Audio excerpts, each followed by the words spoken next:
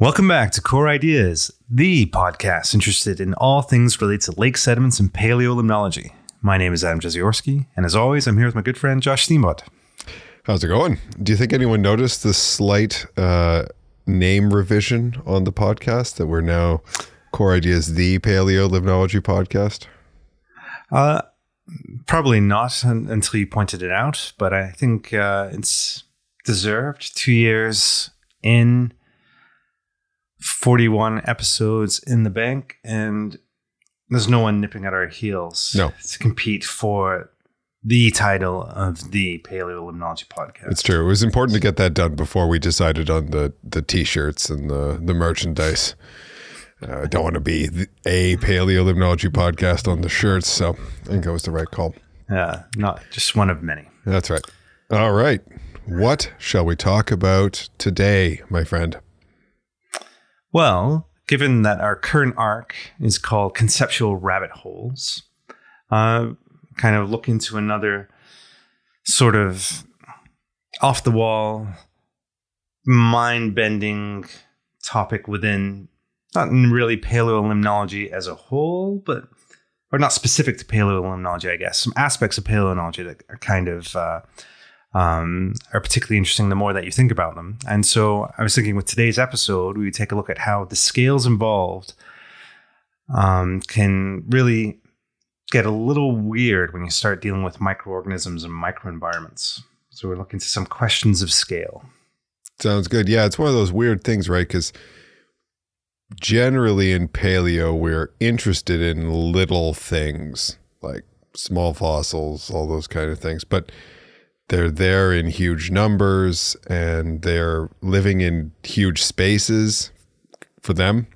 And that's a bit of a conundrum. Not a conundrum for them. It doesn't affect their existence. They don't know that, but... Or care. But for the paleolimnologist, it is a weird relationship. Sometimes it may be important from a methodological perspective, but it is an interesting thing to ponder when you go down one of these rabbit holes. So let's do it.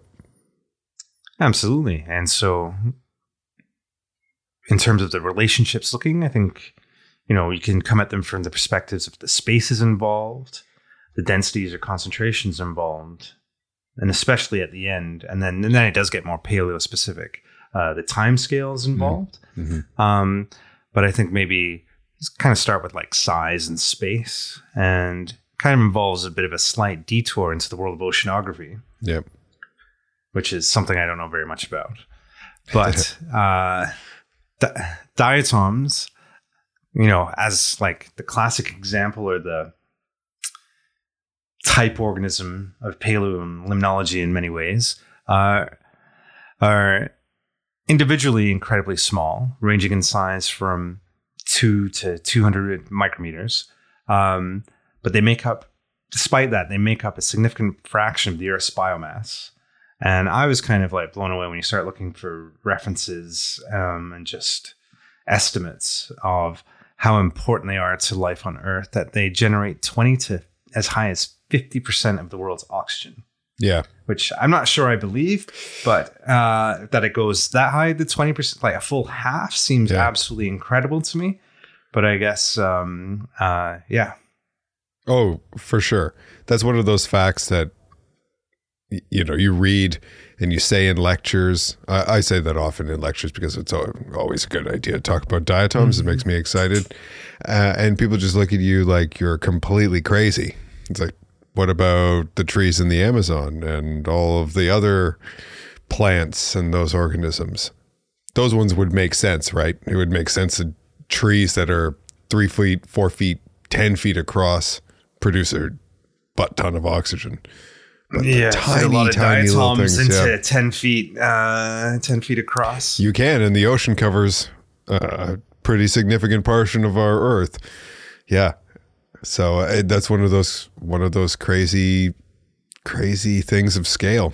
There's so many of them, and it's 3-dimensional. The photic zone in the ocean can extend a decent way down, so you get a huge area. Huge volume, Yeah. I mean. And yeah, there are lots and lots and lots of, even just those tiny things. And then just again, to like wrap your head around the scale is the fact that, there are layers of diatomaceous, I'm not gonna be able to say this right, diatomaceous earth. Nailed it. On the ocean floor, or piled up on the ocean floor, that it's a mineable resource. Yeah, for sure. And not one that's like rare. You don't have. It's not like diamonds. That's a mineable resource that you pay an incredible amount of money for each of them. You can go to the garden center and buy it in squirt bottles that you can then put around your plants to keep the slugs away or whatever they're for. I don't know. Yeah, huge quantities. Yep, just sitting on the ocean floor, ready to be harvested, dried, And it's just packs sold and for packs $8 a bottle. Ancient diatoms. Yeah, exactly. Like pure diatoms. There's some pretty cool videos online or pictures or whatever of people taking like a smear of diatomaceous earth and putting on a microscope slide. I've never actually tried to do it. But yeah, just exactly what you would expect. No different than a really concentrated slide from a lake core or something, just different species. And so this will be the theme of the episode, because questions of scale, and particularly, especially at the beginning when you first, or at least I thought, at the first introduction to paleo as a grad student, the physics of size come up again and again and again. And I did my, not all of my early years, but some of my early years in paleo were on the zooplankton side of things, looking at Cladocera. And there was like just a general anecdote from my supervisor that really stuck with me when I was first talking about doing like zooplankton net hauls. And just the idea is like, because like you can see a Daphnia, it's got a black eye spot, and it's visually dodging things and moving out of the way when things come out towards it. And I just asked like, the fairly obvious question is like, so what's like, I'm trying to scoop up these diatoms with this net that's like 30 centimeters across. Daphnia. It was Cladocera. Yeah. Yeah. What's stopping them just moving out of the way? Like, how do I know I have a representative sample? And he said something along the lines of, yeah, well, it doesn't really matter. It's the equivalent of if, like, aliens started doing football field sized dredges of the earth at the speed of sound. You can run all you want, but you're not getting out of the way of it. And I never checked the math to see if it was equivalent at all, but the imagery really stuck with me. Oh, it's a great example. Even if it's an order or two of magnitude off, it still gets the point across, though, right? And sounds great. Like, it's a great thing that you can say over and over to students, and they can perpetuate it. Now they put it on their podcasts, and everyone says it because it's true. It's on the internet, so it's yeah, true. Exactly. So because it gives you that visual that the scale is so completely different. Even if it's not a football field size dredge, even if it's the size of a dump truck, it doesn't matter. The scale is outside of your range that you experience on a day-to-day basis, and that's exactly what it is for those Daphnia or whatever, as it would be for you if aliens came and started scooping up the planet. It's a great example of like science communication and how it can work. Yeah. And just thinking of like, just from the perspective of just hand-powered motion through the water for the scale of these guys is just orders of magnitude beyond their abilities to react. For sure. Or comprehend in the equivalent sense. Yeah, and then we'll talk about, I think in a minute, when we think about the medium itself, and that compounds all of those differences as well, because how you experience the environment depends on the scale that you exist at. But a few more examples maybe before we leave this scale size, or the size part of the scale. What else can we think about here that are important? And maybe from a aquatic but paleo perspective. Yeah. Well, it's still within the realms of aquatic and zooplankton, cladoceran, and in insects and things. The idea of gate limited aspects of predation being a key to survival. That you want to be big enough that you're more than a mouthful for some of the like the grasping insects and larger zooplankton. but you can't. But at the same time, you can't be too big. You become an easy Right. prey for the Right. fish that can snap you in one bite. But there's some pretty cool high-speed videos out there of like Chaobrus attacks and failed attacks. Oh, yeah. And like, I don't know what the word would be. It's like super slow motion, like super high frame rate recordings, and just to see the massive speed that they snap at like a Bosmina or something and launch themselves. And on side note, a human-scaled Chaobrus would be absolutely terrifying. Holy Those are Jesus, mean-looking creatures. Very much so. Like alien, very alien proportions. Like, you couldn't design such a thing for the next Predator-like movie or Alien-like movie. Yeah. And actually, that's something we hadn't really talked about that made me think of it. The idea of speed and velocity and how that plays into this whole thing, because there are lots of videos on the internet from research or just kind of, again, SciComm examples using high speed cameras, really high frame rate cameras, to look at biological organisms doing things very quickly, because some, especially small organisms, can move at incredible rates compared to what we visualize. It's all relative to the size again, because they're moving very, very small distances in very, very short amounts of time. Of course, you can move further if you swing your arms, but you're moving very slow relatively. And those kind of food grasping activities, or the injection of like venomous compounds and that kind of process, can occur at like rates that are impossible to see with the naked eye, or at the frame rate that we visualize things. Yep. Absolutely. And then at the same time, you have like the that you have the incredibly rapid speed, again staying within the realm of zooplankton. You would have Bythotrephes, who we would have talked about a little bit last episode as an invasive species, will be another one of these predatory zooplanktons. And it's got this well-deserved reputation as an absolutely voracious predator, in terms of it absolutely decimates the large zooplankton that it runs into in a particular lake when it's introduced. But then seeing them in, aquatic, like captured, and I remember working, not with a student, but in the vicinity of a student that was trying to rear Bytho in culture. They're incredibly lame looking swimmers. It's the opposite effect of like they just kind of dipsy doodle through the water at a fairly whirligig kind of motion, kind of speed. But they just never stop, and there's lots of them, and they just eat everything they bump into, more so than actively hunt things down. And yet that is enough to decimate an ecosystem. Just the rate they're not seeking things out, because there's so many food items to consume, and they're voracious when they get to them. They don't have to put that time into being more raptorial, seeking out items. Yeah. Another interesting example of the fact that, I don't know, just a lot of these things are just cool examples of biology making sense at these different scales. In that environment, you don't have to be a great swimmer. You don't need to put energy into that. And it seems to work out quite well, especially when you get introduced to a novel environment.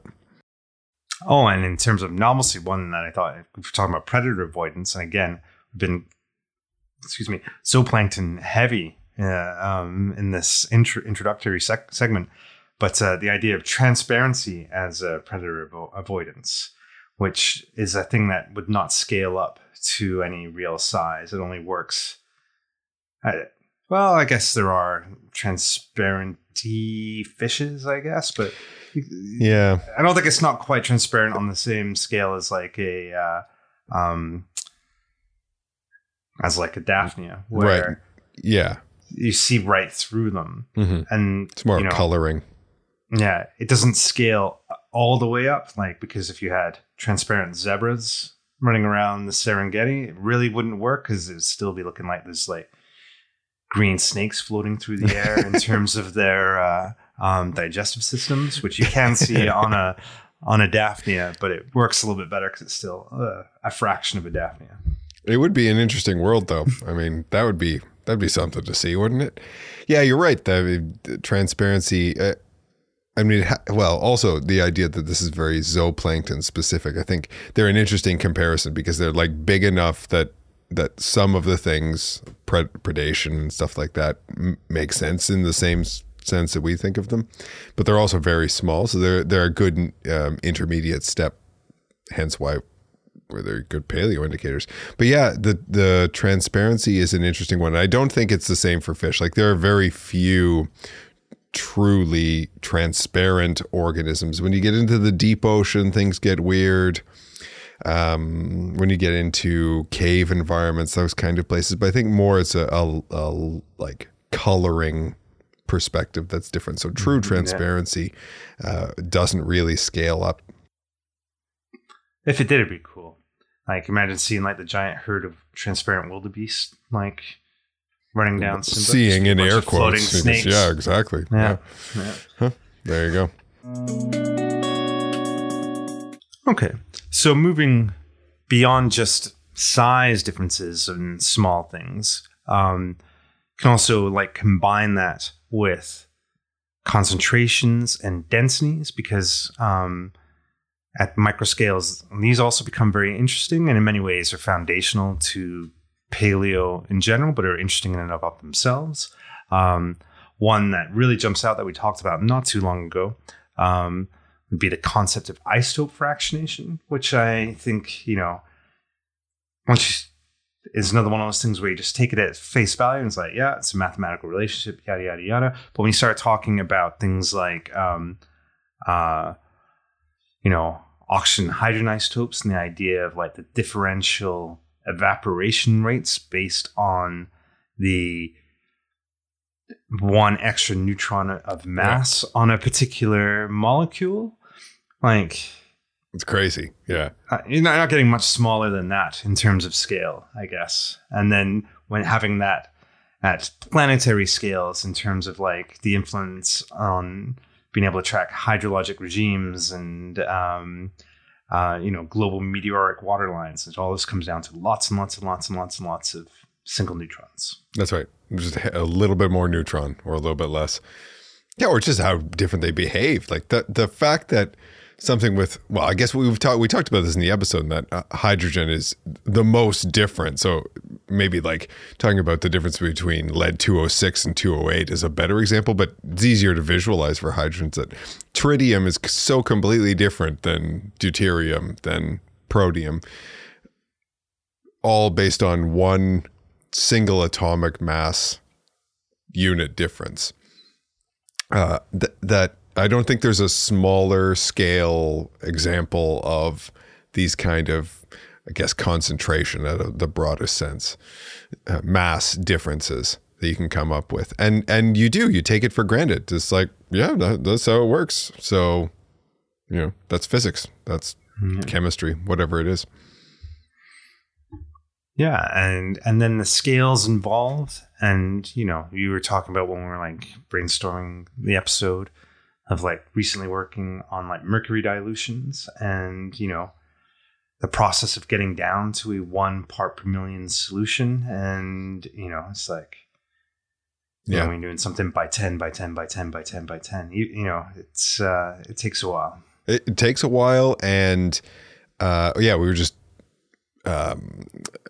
calibrating some instruments that have been sitting for 2+ years during the pandemic that need to be brought back online, thankfully. And preparing, you buy a stock standard that's very low concentrations of something known from a laboratory or from a chemical supplier.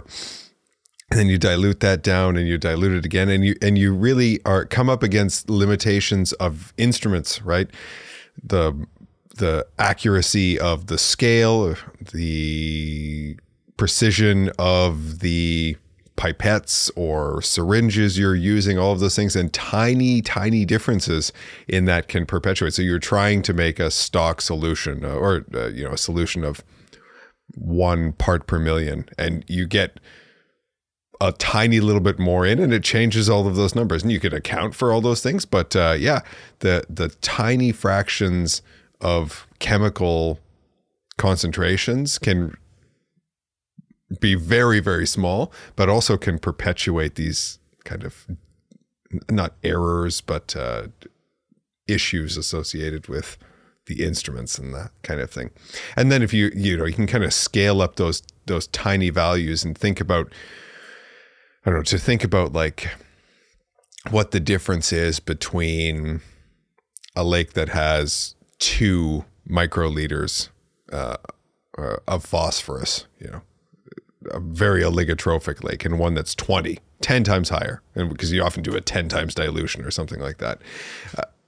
That's a completely different environment, completely different lake. The organisms living there are different. The processes are different. The relationship between organisms in their environment completely different by one dilution, in the lab sense. And then you go up one more and it's completely unrecognizable. Right. It's like a 200. And then even to the naked eye, it's like crystal clear versus swamp. And it's a 2 orders of magnitude thing. And in many of these scales, you're dealing with many more orders of magnitude than that, and in terms of the scale being examined. Right. Yeah. Like pH, right? So that's 2 orders of magnitude, but pH is a log scale. So the difference between 5 and 7, most people can't visually, obviously, it's a different variable, but like the difference between 5 and 7 is not all that significant. There's environmental differences, but not to the same as 0.2 to 200 micrograms per liter of phosphorus.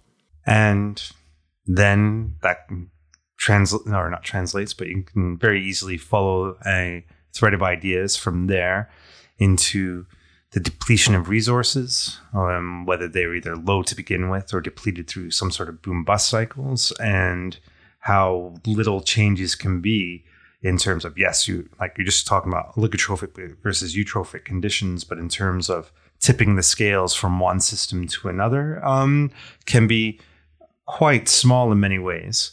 And when you talk about things like silica limitation, and that can, you can have diatom blooms in low silica environments that have been essentially suck all the available silica out of the water system completely. Yep. Those are we've talked about this a bunch of times, and I think I say it every time. It's some of my favorite sort of paleo examples of that, where you have this normal system kind of chugging along, diatom's doing really great because there's lots of nutrients, but they also need all these other things, and then they drain all of the silica out of the system, and that limits their growth. And I think one of the really interesting things is to tie back to the idea of the size relationship that they have, and that this doesn't have to mean the entire lake is drained of its environmental variable, silica, for example.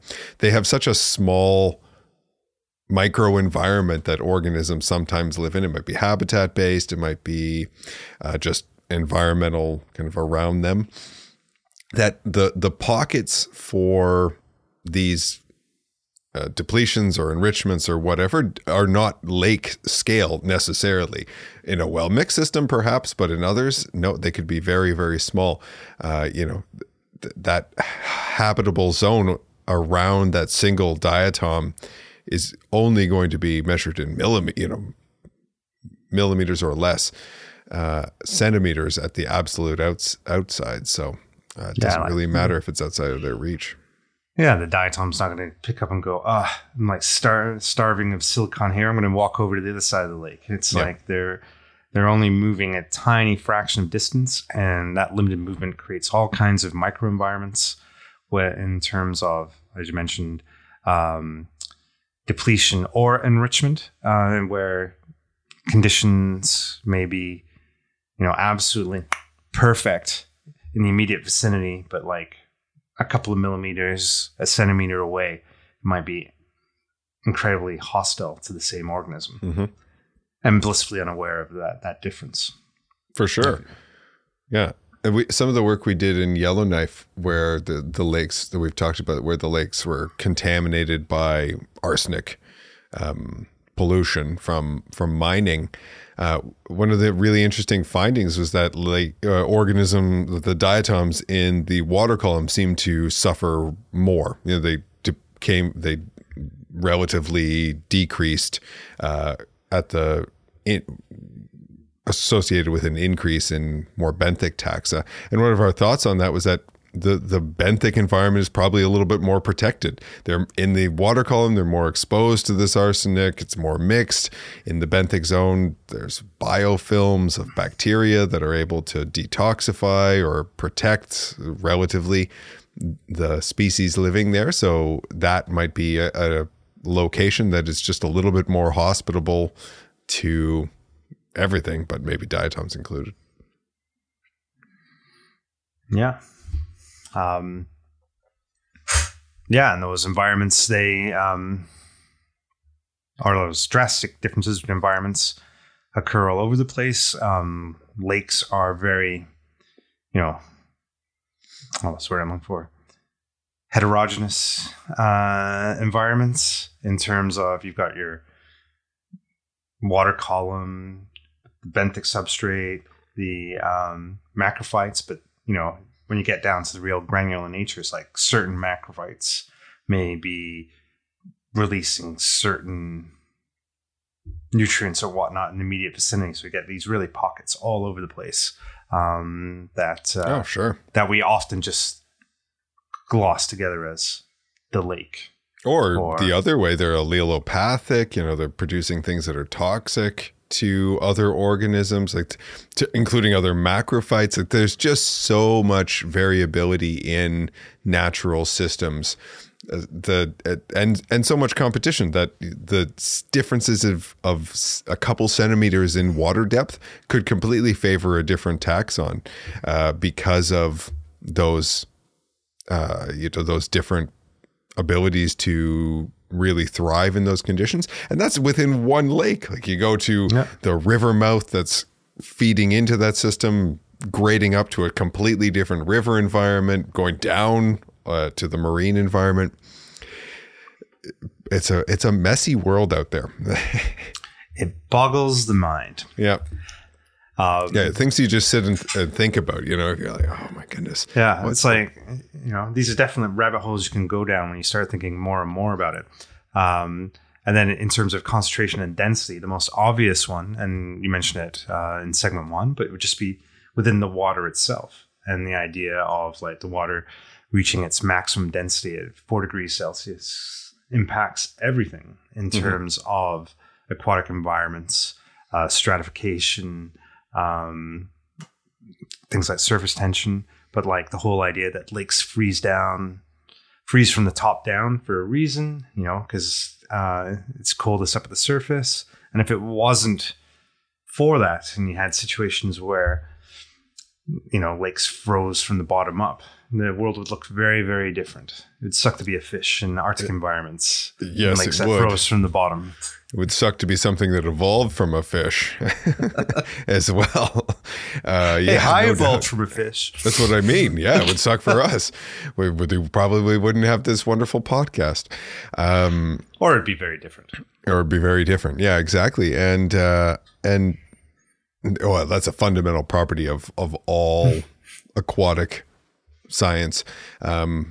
And the density thing just continues. The movement of we have a very human centric, obviously, view of our environment and how we interact with it, and the difference in the density of water from air. For example, when you're walking around in air and then you get into the swimming pool, you feel that difference. It's a lot harder to move.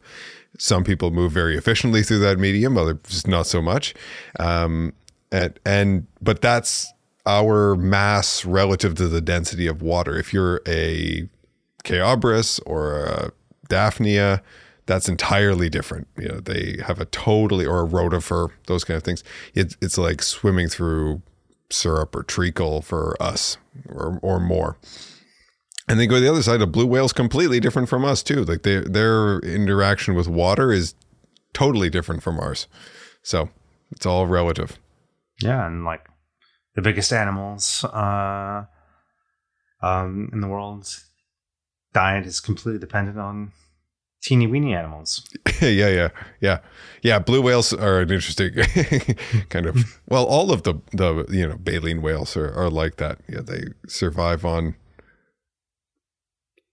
like little krill and other invertebrates and whatever else they can vacuum up in their giant mouths. But they do have those organisms that they're feeding on perceive the environment in an entirely different manner than they do. Yeah.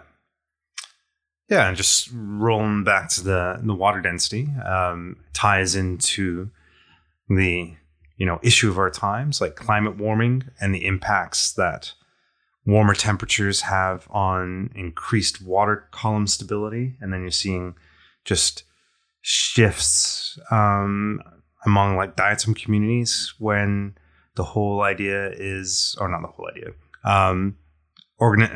diatom taxa, as we mentioned earlier, they're not moving actively on their own, or not very many of them are motile at all. And they're completely relying on turbulence within the water to remain in the photic zone.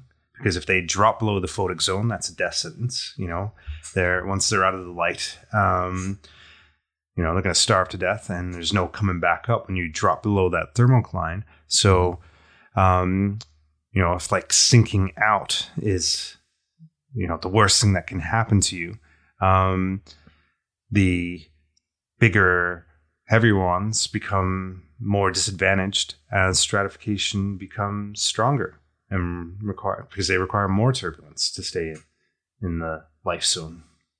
Yep, the life zone. Yeah, I like it. Yeah, exactly. And we see that at a global scale. Anywhere that's warming and getting to be less turbulent, greater stability in the column, the water column. You can see a shift in the species able to better occupy that niche and survive in that environment, and the loss of the others that can't.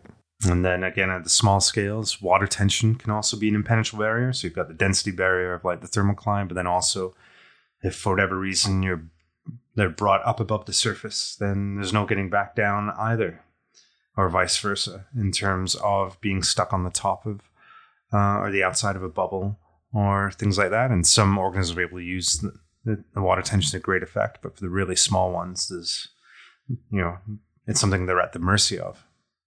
Yeah, there's a whole community, obviously, living associated with the transition between air and water, the Newston, whatever, however you say it, community. Some living on top, like the water striders, and then others that live in the water at that bottom interface. Side. Yep, the bottom side, exactly. And that's actually what you don't really think that much about, eh? It's less, less commonly studied. Perhaps it's a very interesting environment, but a huge, an advantage, a usable environment for some if you want to stay at the surface and attach to that surface tension, or you don't have to worry about the turbulence then. Yeah, exactly. But definitely one that can be a barrier in the same way as any of the others for organisms not well adapted to that. Yeah.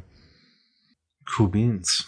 Yeah, no kidding. Like, you could just continue talking about this forever. Like the difference in the environment for organisms at every kind of level.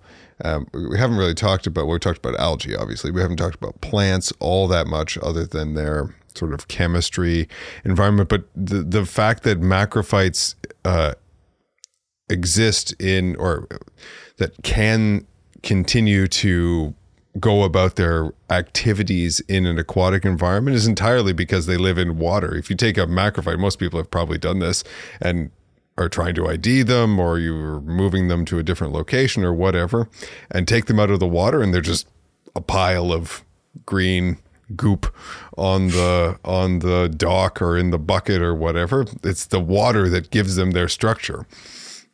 It's because of the density of water that they stand up in the water column into float on the top. photic zone or float on top. That's right. Yeah, exactly.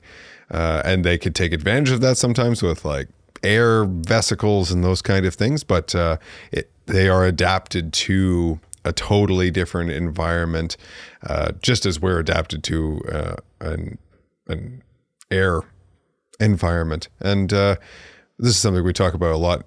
Like I talk about a lot in some of my classes, is the fact that the properties are what makes it different. The processes that are occurring are all the same. You know, the processes of movement of these fluids is exactly the same. They're driven by velocity and the thickness of the environment and all of those things. So whether you're in air or water or liquid ethane on the moons of Titan, all just depend on the density of the fluid you find yourself in.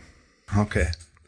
Are we going to start talking about the paleolimnology of other planets? Maybe not in this episode. I think we're moving along. We should probably move on to time, where we do have something to say. But there is a lot of connection to, well, using these kind of physical processes in other worlds broadly, but the paleo world as well. So maybe down the road we'll have an episode on it. Well, maybe we'll invite Elon Musk on to talk about it. Yeah, sure. And the final big category in terms of scales that I thought we should talk about today is one we actually talk about quite a lot on the show, would be temporal scales, just because they're really interesting, I think, in paleo because of the extremes in both directions. On the one hand, in a single study, you'll be reliant on things like on the scale of geologic time in terms of the actual deposition of the core, depending on the time scale you're walking at. If you're doing like a Holocene core, we're talking like 10,000 years. Or the isotope stuff you were talking about before, like the breakdown of those isotopes are part of this geological sequence. So it's in every example for sure. But then at the same time, so that is your, I guess, measuring stick, your temporal measuring stick. But at the same time, you are analyzing, in the diatom example, organisms that are going through a generation time of hours to days. And both can be really mind-bending because you're heavily reliant on both. And one of them is so short as to kind of be hard to really comprehend. And the other one is so long as to be hard to really comprehend. And, the purpose of every paleolimnological analysis is really to bring those two things together to say something useful about change through time. Yeah. It's the perfect, I don't know, intermediary, stepping stone, whatever it is, to give people the ability or the opportunity to think about both of those kind of scales and really rely on both of those scales. And it only works because you're bridging that not bridging the gap, but using both of those time frames. Small scale, so you can rapidly, what do we talk about what a good paleo indicator is? Small scale organisms, rapid environmental change times. Greenland sharks make a bad paleo indicator. But on the geological time scale, you can get the long history of this environment. Yeah. And that kind of, Holocene to diatom generation time, I think, would be covered in most paleo analyses in some way, but then you can scale up to real extremes when you start looking at, depending on the radioisotopes you're working with, like some of the really short-lived ones that you wouldn't be necessarily working with, but, exposed to via the literature. You talk about half-lives of femtoseconds. And then, the stable isotopes, you're looking at the age of the planet for their half-lives. Sure. Yeah, they may be radioactive, but the planet's only 4.6 billion years old. So we haven't gotten long enough to see them decrease in abundance. Yeah, exactly. It's down to the smallest units of time that have ever been imagined. Yep. And I think this is really interesting on a whole bunch of levels because, you're putting those two things together, and and you're just collating into individual sediment slices. So sticking with the diatom example, you're going from generation times of days, but you're really looking at it coalescing into seasons and capturing bloom differences through time. And then depending on the deposition scale that you're working on, there might be multiple annual cycles compressed into a single sediment slice that you're working with, but you're still working with very small things. And and looking at those changes averaged through time. And again, another quote, I have no idea where this one came from or idea where I first heard it, but it seems to like tie into all of this stuff, is just in general how and society or humans or just people in general seem to always massively overestimate how much things can change in a single year and underestimate how much they can change in a decade. And like a single sediment slice can, you can see incredibly abrupt changes, even, in a single season quite easily in paleolimnological analyses. Yeah, I think that's a great quote. And it really makes sense. And people, again, just as we have this space, density, whatever, perspective, we have a temporal one, and I don't know what it is. It probably depends on the person a little bit, but generally we think in the range of less than a decade. Probably we think about that. It's how our news cycle works, where it's tied into our elections and all of those kind of things. And even if you scale it up to a generation, which is 25 years or something like that on average, we do have a very specific view that's not very long, but also not very short, fitting with our life cycle. I did some back of the napkin sitting here calculations when we were thinking about this, and that depends what source you read, but there's been 7,500 human generations since our species evolved. And if you think about the diatoms with a generation time of, I don't know, a week, a day, those kind of numbers, all of those 7,500 generations could be in a single sediment core that's 150 years of time, which is a long time for the diatoms, but not that long for us. And diatoms evolved in the Jurassic period, right? So that's 100 million years ago. Just think of how many generations there are and how they're, again, humans are not a very good paleo indicator either, because of that as well. So get some interesting comparisons. So far. Maybe for those aliens who exist on totally different timescales, Yeah. And are dredging the planet at the speed of sound. Mm-hmm. Yep. Or we're in a microcosm that they're manipulating. Yeah. And and generation times, anyone that has done any kind of paleo analysis can have a good sense of how quickly adaptation can occur. Thinking back to, if conditions become unfavorable, they disappear fairly quickly, and vice versa. And if you look at any kind of study looking at tree lines, it's just like in and out of particular taxa associated with a particular environment. And you don't have to be talking about paleolimnology as a science. Just even a single course study can give real insights into the pace of adaptation and community responses to ecological change. Yeah, it's one of the ways we know that paleo works. Because we see these abrupt changes to changing conditions that we know have occurred, the organisms respond, and that means we can track them under the right conditions. All right. So, yeah. So, I don't know about you, dear listener, but try to expand your mind. We need some mind-blown gifts associated with this episode somehow. But I think I'd just sort of end on, a little bit of a more romantic note. But I think in terms of the scales involved, paleolimnology has to be among a fairly small group of scientific fields that are concerned with such extremities of scales in both directions. And I mean, obviously, physics, yes. But I don't think there's very many individual physicists, let's say, that are necessarily interested in both such very small things in very large amounts over very long time scales responding to their immediate environments. There's a definite uniqueness to all of it in terms of pulling it all together. That paleolimnology and stands apart in some ways. And maybe I'm wrong. Maybe there are some other examples that people could pin it to, but I couldn't think of any. For whatever. Yeah, there may be, but it is a really good one. And one that really relies heavily on it, which we said, and just highlights the utility of not worldview, a view that takes into account all of these differences. Yeah.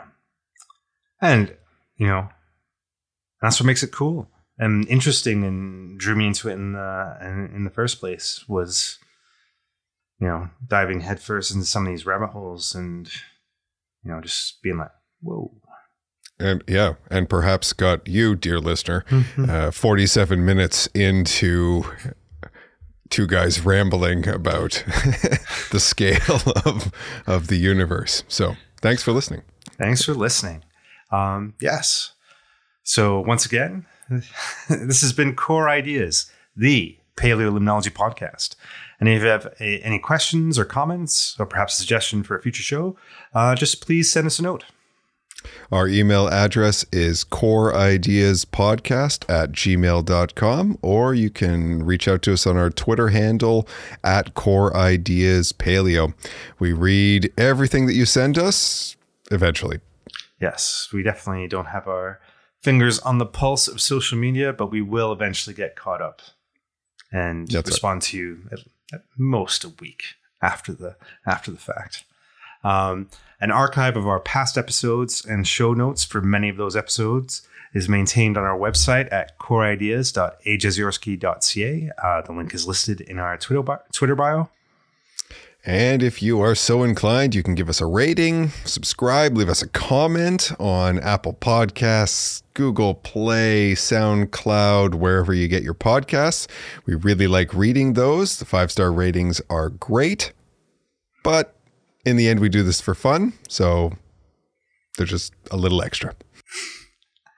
And that's it for today. But we'll be back soon to explore another conceptual rabbit hole related to paleolimnology, sticking to our ethos of pure knowledge without the economy.